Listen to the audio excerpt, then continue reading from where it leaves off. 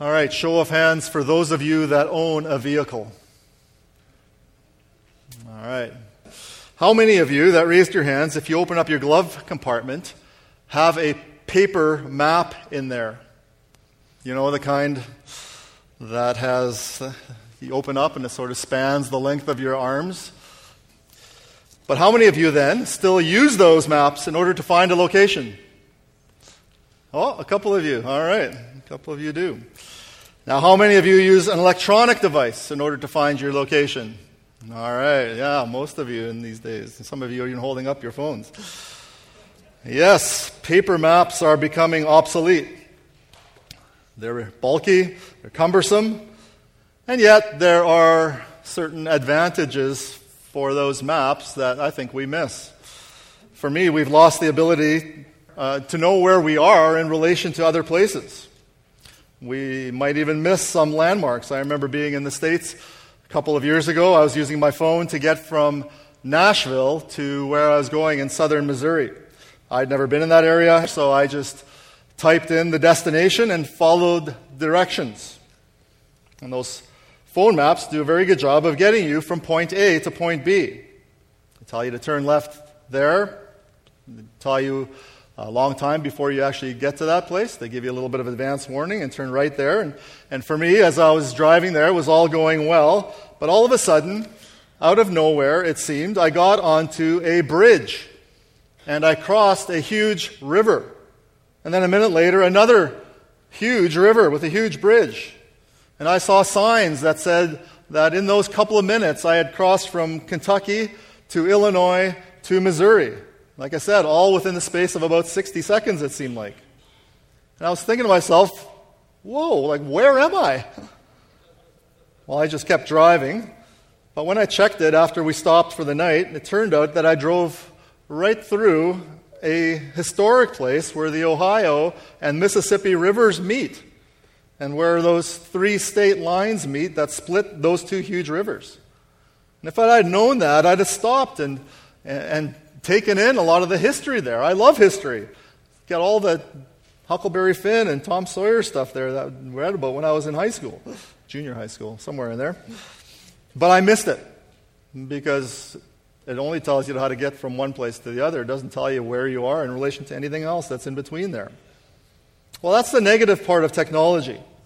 But the good part of those, let's call them e-maps, is that they get you to your destination. And they usually take you, they're actually smart. I guess that's why we call them smartphones. They take you the quickest way there sometimes. They know where the traffic is, where accidents are, where weather's happening, and they take you the quickest way, even though there might be 2 or 3 alternate ways of getting there. The important thing is that even though there are different routes, the destination is the same. The point of the map is that it gets you to where you want to go. That's your only goal, is to get there.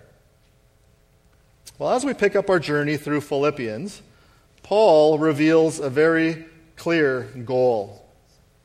His God-given goal is to preach Christ, to proclaim Christ. A name he gives to the means of getting to that destination is the gospel. We might say that the gospel is the car that arrives at Christ. And so Paul's goal, as he explains it here, is to advance the gospel. That's where he wants to get. And at this point, I'm going to sort of change the picture and the metaphor a little bit. Every metaphor always breaks down at some point. But when I think of something advancing, my thoughts go to a military campaign. I've never been in a military campaign. I've never even been in the military.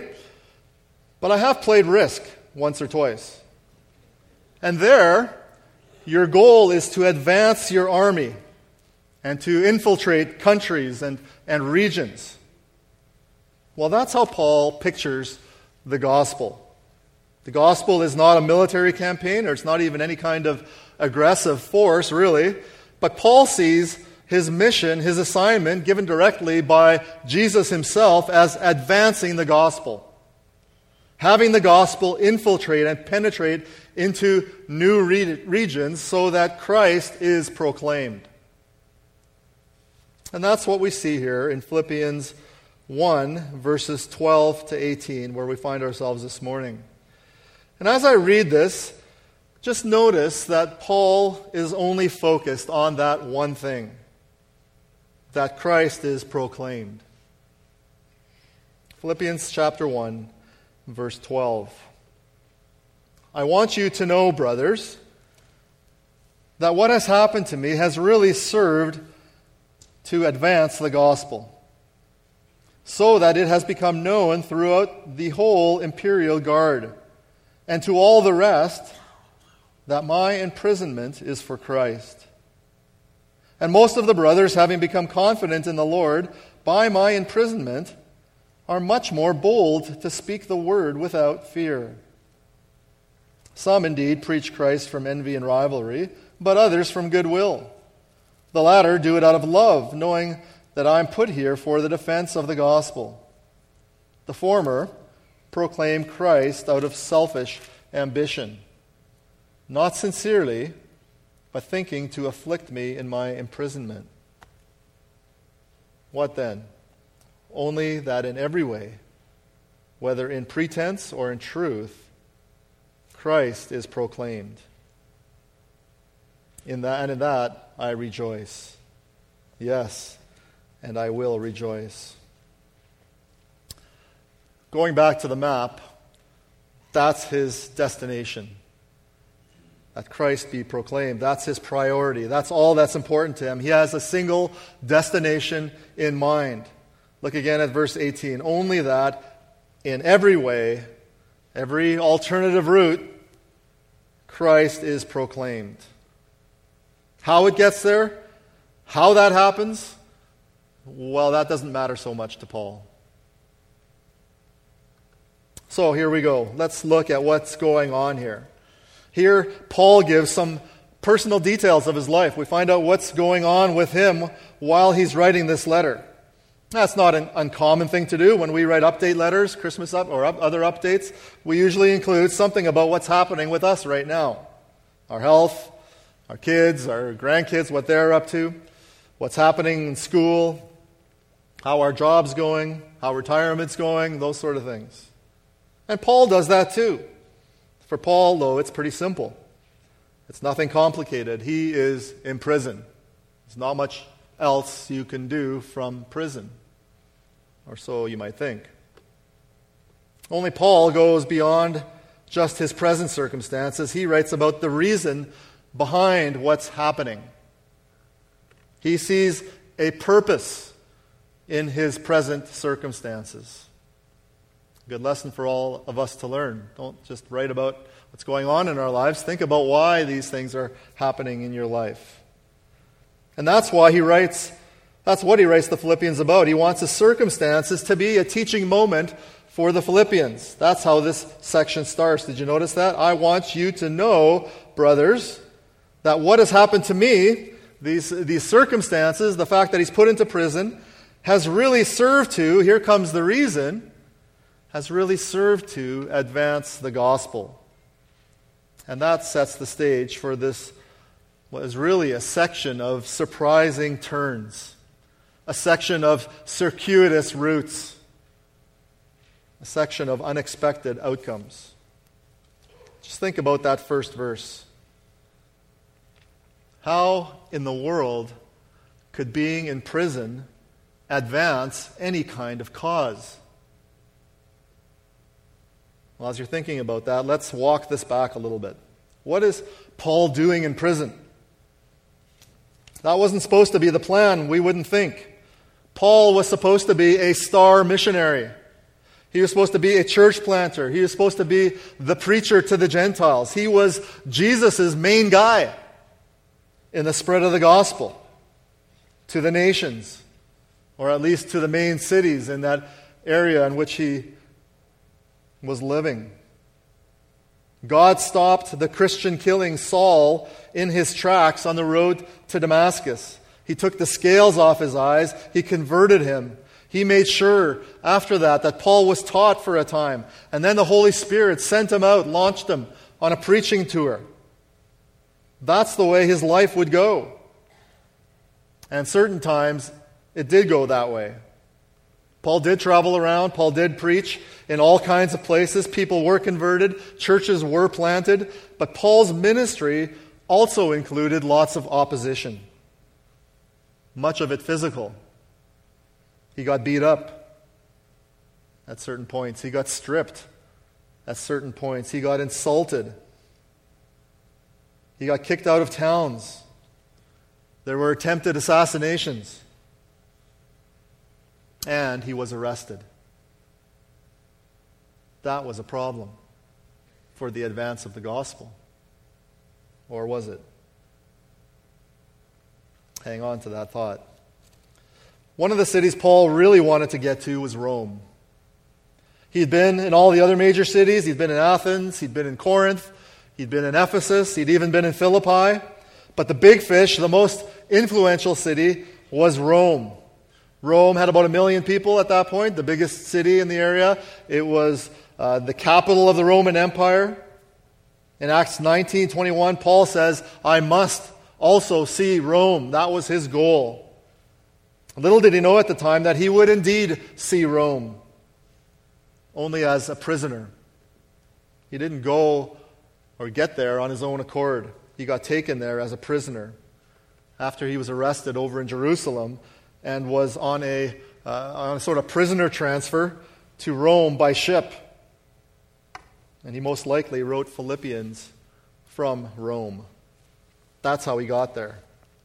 And when historians and commentators put everything together and looking at the prisons of that day in Rome, they came up with this, that Paul was under house arrest and that he was shackled to a guard 24/7 by an 18-inch chain. These guards would switch in 4-hour rotations. And that sort of sets the scene for this section. Like I said, in an unexpected turn, Paul understands that his imprisonment, literally the word is chains, literally his chains actually set the stage for the advance of the gospel. In God's providence.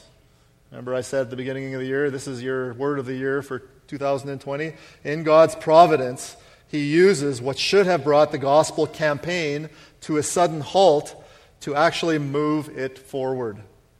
God will advance his gospel, and he'll do that in humanly unexpected and unconventional ways, including what seems to us to be circumstances that should have had the exact opposite effect. What should be a disaster for the cause of the gospel, God uses to advance the gospel. What should have been a disaster for the cause of the gospel, God uses to advance the gospel. Paul wants to encourage us so that when we face what seems to us to be restricting circumstances in our lives, in our church, those circumstances might actually be exactly what God uses to advance the cause of the gospel to the people with whom we interact and the people with whom we rub shoulders. Speaking of rubbing shoulders, let's see what God is up to here through Paul's imprisonment as he's chained almost shoulder to shoulder with a guard. How is God pushing the gospel of Jesus Christ forward by Paul being in chains? Like I said, this little section is filled with upturned expectations, at least humanly speaking. And those upturned expectations from a human standpoint should make us look around and say, what is going on here? This does not make sense. But when we start looking around for answers, we should, at some point in our looking, shift our gaze towards God. God has got to be behind all this because there is no other human explanation. No human could have thought this up. And that, of course, is exactly right.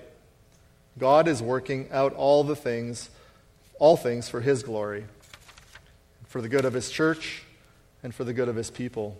And He is especially ensuring that the gospel advances through a message, through the proclamation, through the preaching of Christ. That's the content that He uses to advance His cause. And I see at least 3 surprising twists to Paul's imprisonment. 3 ways where we would have expected the outcome to go in one direction when it actually goes in the total opposite direction. And those outcomes should give us a big clue that we can always trust God in our circumstances, even though it might not be going the way we expect things to go. The first one is the one that we've already been seeing, and that is that the very thing that we would expect to hinder the gospel actually serves to advance the gospel. And that is Paul being contained and confined as a prisoner. In verse 12, Paul wants the church over in Philippi to know that being a prisoner has really served to advance the gospel. And that part just does not make sense. What has happened to me has really served to advance the gospel. When someone goes to prison, the idea of prison is that they can't do the stuff that they did when they were free. We think of it that way for people that break the law. Prisons, of course, have other sort of supplementary functions, but at the very basic level, criminals are captured and confined so that they can't break the law anymore or to harm others by their criminal activity.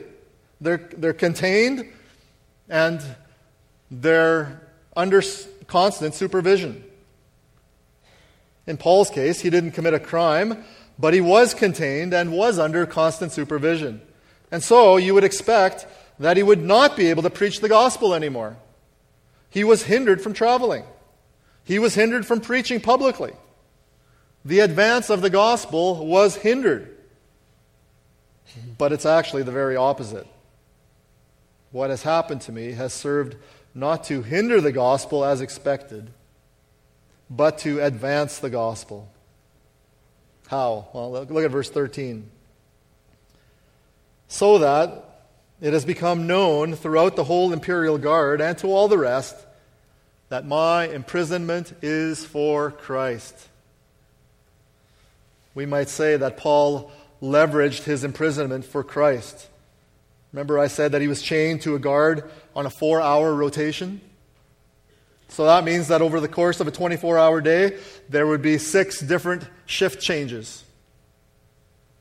Well, it's not like the guard and Paul wouldn't just sit there the whole time and say nothing. Paul, for sure, would not let that opportunity pass by. He just wasn't wired that way in the first place. Paul knew he had, you can groan at this one, a captive audience. Literally. They were connected by an 18-inch chain. He wasn't going anywhere, that was for sure. That was the idea. But neither were those guards. And what do you think Paul talked about? If you guessed the gospel and Christ, you're right. Well, by the time he wrote this, he could say the gospel has become known throughout the whole imperial guard and everywhere else. And he says they all knew that his imprisonment was for Christ. This imperial guard was actually, it's kind of like the Secret Service in the States. I'm not sure what they call our prime minister's guards. Probably a name for them that I'm not thinking of right now. But it was kind of like that. This imperial guard was actually the Roman Empire, the Caesar's elite personal force. So when Paul told them that his imprisonment was for Christ, that would have been a subversive blow against Caesar, where those chains should have displayed Caesar's power over anyone that opposed his authority and his power and his lordship. Paul's message was that those chains actually displayed Christ's power. Jesus was Lord, not Caesar. That's what he was saying. And that's what everybody came to understand that was chained to Paul, because Paul told them that. And that word got around the whole imperial guard and to all the rest, including in all likelihood right to the ears of the Roman emperor himself. Everyone would have known that for Paul, Jesus is Lord, and it happened because Paul was in chains. The gospel probably would have never advanced that far had Paul not been imprisoned. It would not have gotten into the inner circle of Paul. Paul was kind of like Joseph in that way. He got into the Pharaoh's court simply through providence, including a bout in prison. What should have been for Paul, what should have been expected to hinder the gospel, really serves to advance God's cause, to advance the gospel. And this should make us all think about whether there's anything, perhaps in your circumstances, that you think might be hindering the advance of the gospel. Is there anything in your present circumstances that you feel like might be restricting the advance of the gospel to the people that are around you? Maybe you feel confined because this is a season in life where you're confined at home with small children and hardly ever get a chance to talk to anyone other than your children. Or maybe you're tied to your desk all day. Or maybe you feel restricted because you work alone. You don't interact with a lot of other people. Or maybe you feel restricted because you're in a school. Maybe you're a teacher or an administrator or a student, and you have to be careful what you say. Or maybe you're sick or you're weak or you're debilitated in some other way. Or maybe you think you're too young or too old to be part of God's plan to advance the gospel. Well, just let Paul's circumstances here encourage you that God has you exactly where you are right now for His good purposes and for the advance of the gospel. Where you are, your life circumstances, is not an accident. It is providential. Even though you look, for all intents and purposes, to be confined, have you ever thought that your confinement might well be for Christ? And if you're not a Christian, maybe you're here this morning at this church for the first time, maybe you've been coming a while, I just wonder if you know that you are not here by accident. Just like those guards were not chained to Paul by accident. You are here because God made it possible through a million other smaller details to get you here this morning, to get you here today to hear this good news about Jesus.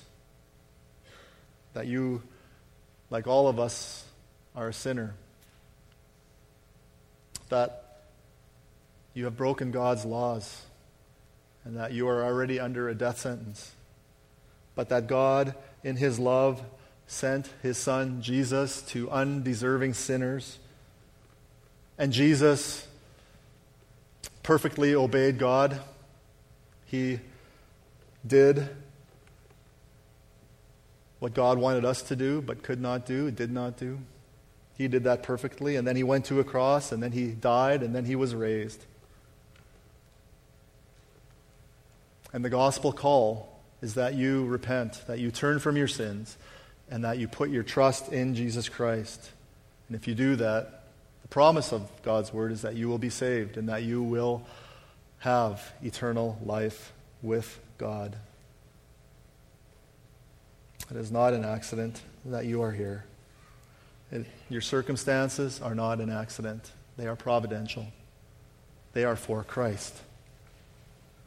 Well, the second surprising twist is that Paul's imprisonment should have discouraged and silenced and scared his Christian friends there in Rome. So he says his imprisonment is for those that don't yet believe, but his imprisonment also has an effect on those who do believe. If you were, let's say you were in the car with your friend and they got pulled over for speeding, hopefully the next time you would go to that spot and that you were driving, you would be scared to go over the speed limit. So for Paul's Christian friends, you'd think that if their leader was stuck in prison for preaching Christ, it would be a warning for his friends on the outside that if they preached like Paul, they might be thrown into a prison too. Maybe they'd pull back. You'd expect that maybe they'd be a little bit more private in their evangelism, maybe a little quiet, maybe stay at home. Maybe just send out a tract instead of speaking in the street. They probably wouldn't talk publicly about Christ. That was expected. That's what you expect. But that's not what happened at all. In fact, the very opposite. Look again at verse 14. And most of the brothers, so these are the believers, most of the brothers that were with him there in Rome, having become confident in the Lord by my imprisonment, are much more bold to speak the word without fear. Look at that. You'd expect that Paul's being chained would decrease their faith in the Lord. Instead, it made them confident in the Lord. You'd expect that Paul's change would discourage them and would frighten them. Instead, it made them much more bold. It's just piling on the adjectives there. Much more bold descriptions. Instead of discouraging them, it gave them more courage. And instead of making them quiet and fearful, they were speaking the word without fear. It didn't stop them at all. In fact, it increased their desire to spread the gospel. Paul's imprisonment did not serve to keep them quiet in their proclamation of Christ. It made them louder. Rather than shut the whole mission down there in Rome because the leader had been confined, Paul's circumstances served to advance the gospel in Rome. Just like Joseph said in his story of being exiled to Egypt, Paul could say the same thing. God sent me here to this prison. Later in Genesis, Joseph says what people meant for evil, in this case his brothers, God meant it for good. There in Genesis, so that many people might be kept alive in a time of famine, but here with Paul being in prison so that many in Rome would hear the gospel and be made alive in Christ. Brothers and sisters, make sure you don't underestimate God's work behind the scenes of your circumstances. Do you ever wonder why God would allow certain circumstances in your life? It might seem to you that there's no rhyme or reason for what's going on. It might even seem to you sometimes that God has it in for you. But could it be? Could it be that God might be using your present circumstances to serve the end of the gospel? So, for instance, even though you're suffering, let this be an encouragement to you to keep serving Jesus. Keep talking up Jesus and His Word and His work in your life. Give testimony to what God is doing in your life through your circumstances. That might very well encourage your friends to speak the Word with courage and without fear. And the third unexpected and surprising twist is there in verses 15 to 17. Of these fellow Christians that went out and spoke the word, there were two groups. Some, indeed, preached Christ from envy and rivalry, but others from goodwill. The latter do it out of love, knowing that I'm put here for the defense of the gospel. The former proclaim Christ out of selfish ambition, not sincerely, but thinking to afflict me in my imprisonment. So just understand that both groups here were fellow believers in Christ. These are not false teachers. Both groups preached Christ as well. This wasn't like one group was changing the gospel or preaching a false gospel. If that was the case, Paul would have definitely confronted them as he does in other places, even here in Philippians. He would never tolerate alterations to the content of the gospel. But this is more of an issue of motives. Some were preaching Christ from pure motives. It's purely out of love for Paul and love for God, love for the gospel, love for Christ. They're preaching out of goodwill toward Paul, as opposed to those who want ill will for Paul. They preach Christ out of envy and rivalry. Somewhere along the line, they became jealous of Paul's popularity. They were envious. They begrudged his success. And they were actually happy that Paul was in prison. And they were opportunists. They figured, now that Paul's in prison, maybe I can make a name for myself. Maybe I can get kind of a big kind of following that Paul had. Their message was the same. They were still preaching Christ. But it was not from sincere motives, but out of selfish ambition. And so they actually wanted to, in verse 17, afflict Paul. Literally, the word there means to cause him trouble. We don't really know how or what they were up to, but they were likely working to make sure that Paul stayed in prison.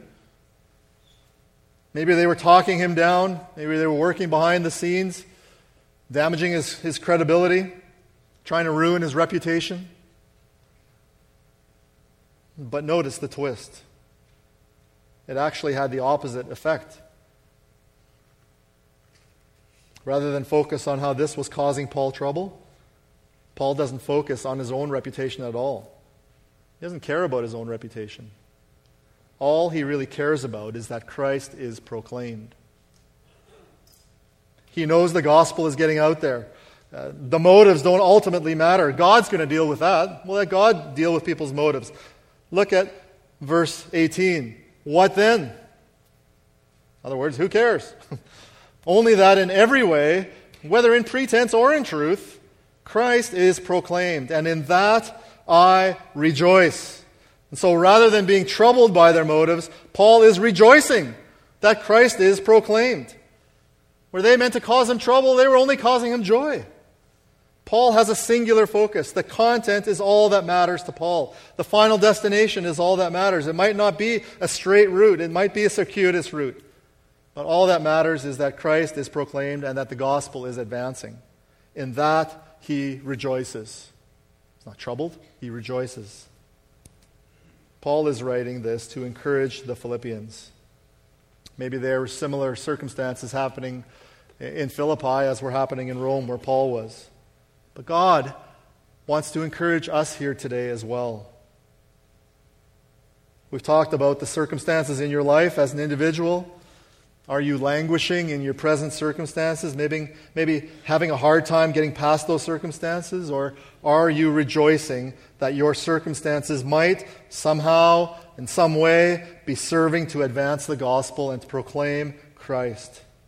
I encourage you to look deeper and to see how God might use your chains, whatever those might be for you, to proclaim Christ. Be bold. Be of good courage. Speak the word without fear. But I also think of the church. It's getting harder and harder for the church to speak the word, such that it might seem like we're in chains. It's getting harder and harder to proclaim Christ. We don't have to look very far to see churches that are softening the message to the point that it barely has any resemblance to the true gospel. They talk less about sin and judgment and more about love and undiscriminating acceptance. The message is less and less about the need for repentance and confession and more about the need to be welcoming and affirming. And in many ways, we all understand the pressure to do that, don't we? We feel that pressure. We observe what's happening around us in our world, and we might think, how could the gospel possibly advance at times like this? The forces of politics and government seem to be against the gospel, much like it was back there in the Roman Empire. All sense of moral values seem to be caving in on the gospel. What was commonly understood to be sinful and immoral is now celebrated.